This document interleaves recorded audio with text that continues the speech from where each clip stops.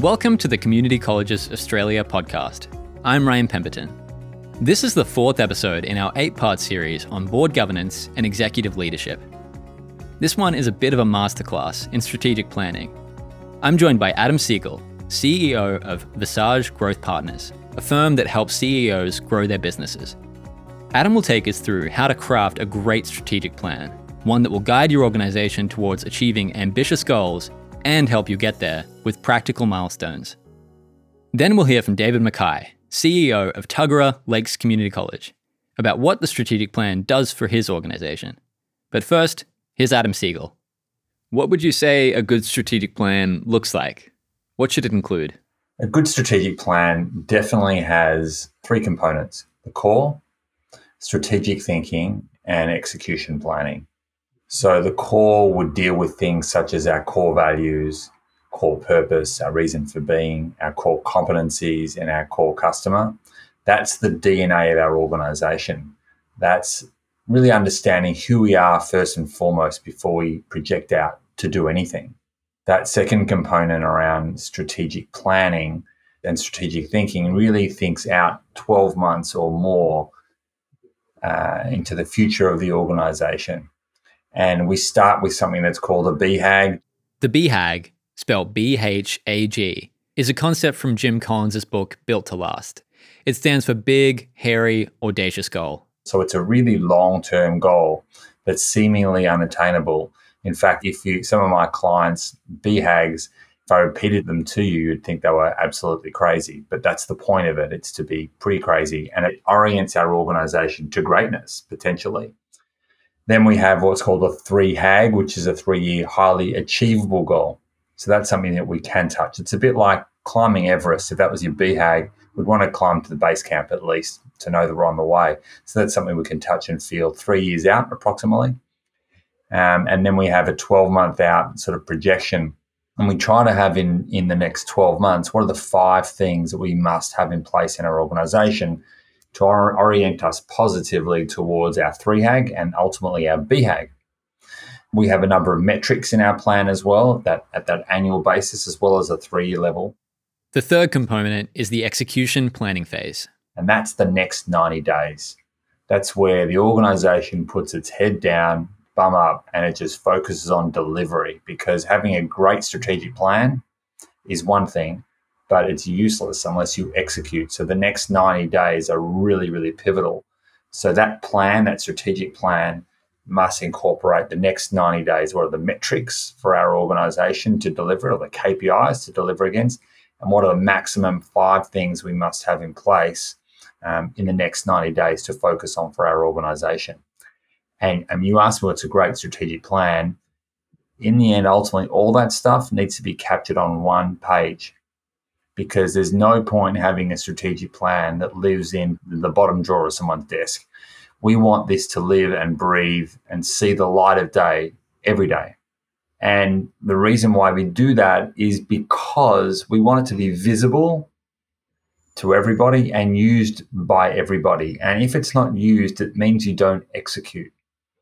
So again, I've been part of organizations in my corporate career where we had strategic plans, but it was never referred to ever again.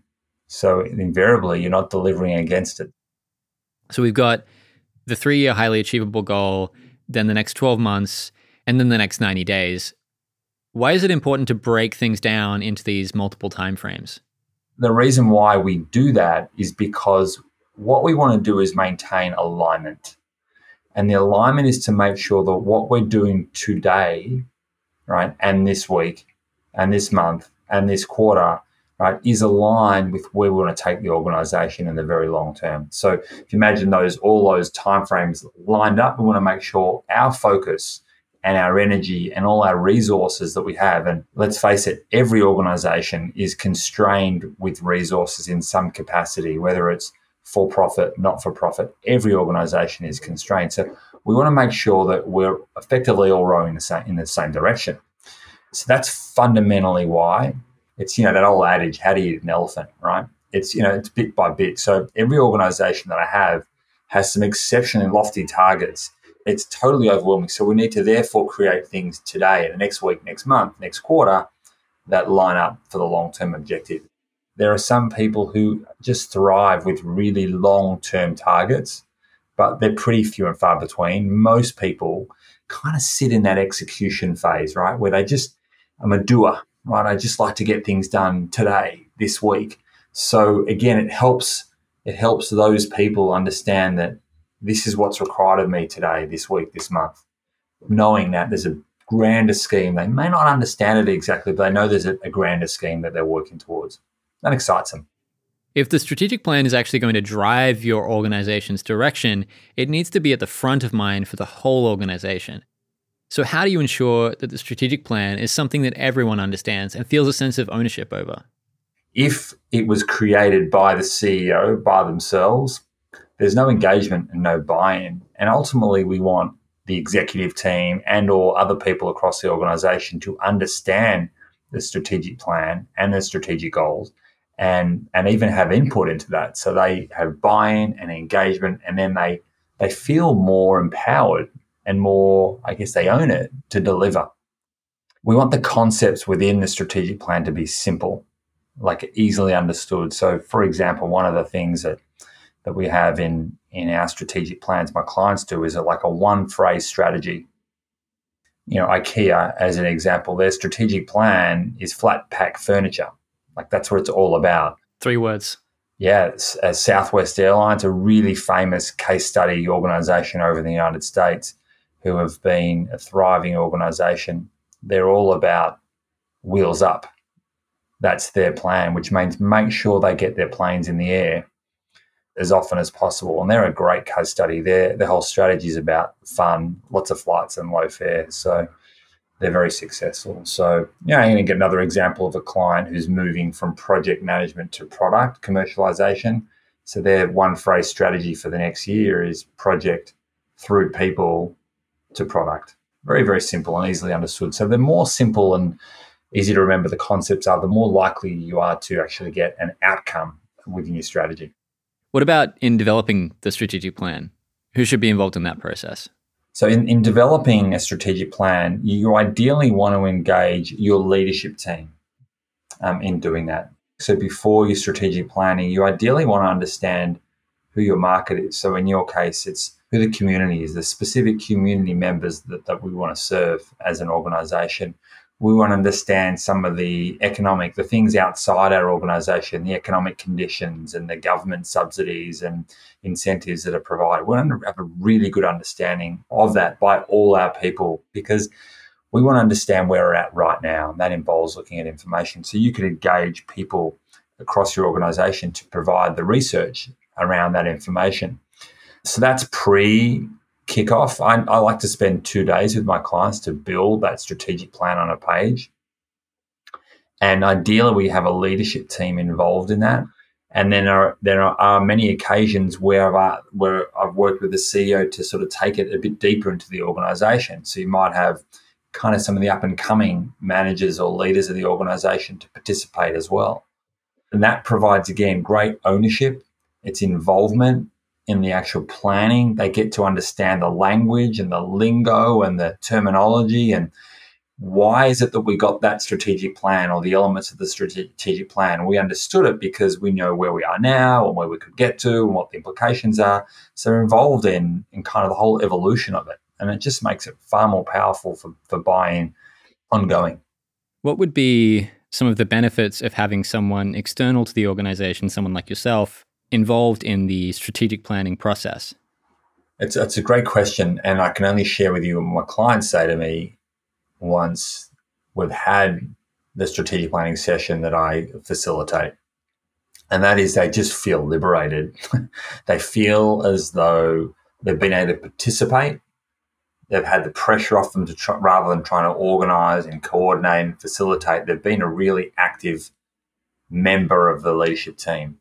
Having said that, and I use this in the most endearing way, I do muzzle the CEOs that I work with because they can become too dominant in the strategic planning process. So that is another benefit of having someone like me there is I draw out the voices and the thinking from everybody in the room because we don't want it to be one person's thought process. We want to get the collective view from across the organization. It's quite staggering that you have people who, for whatever reason, have not had a voice, either because that's their own thing or a dominant leader.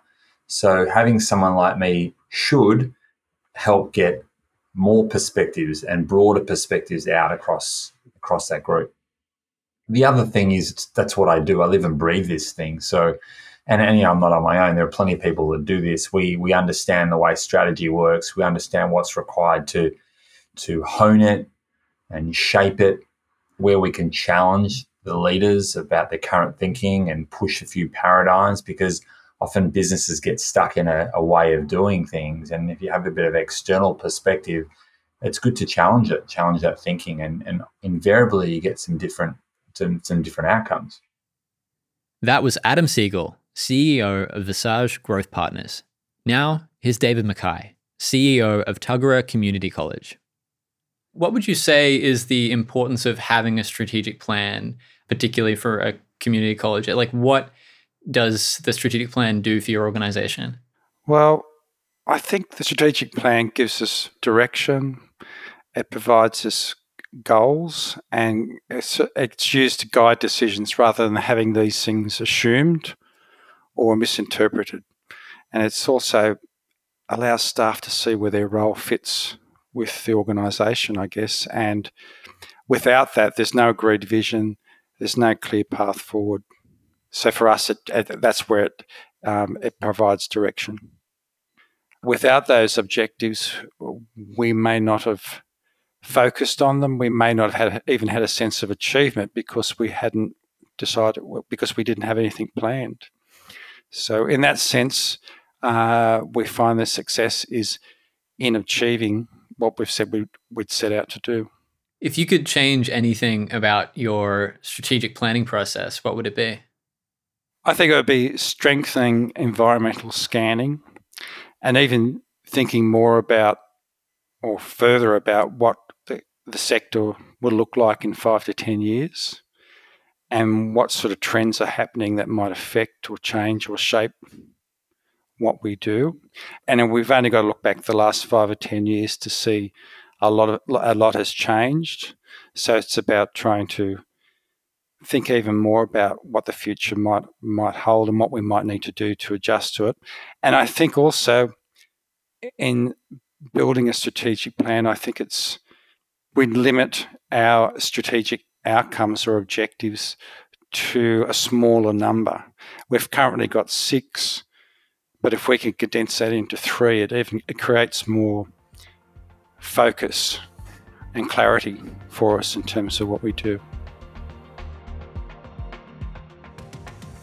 The strategic plan sets the course of the organization. It defines what success looks like, and it gives you clear outcomes by which to measure that success. As Adam Siegel said, it's crucial that the strategic plan is understood by the whole organization, which requires clear and frequent communication. I honestly believe that you can never repeat it too much. In fact, if you think you've said it enough, like if you've sent the messages enough, then just double that again, because it's never too much. And it's important to remember that a strategic plan is only effective if it's executed properly. Having strategy without execution is meaningless. It just doesn't work.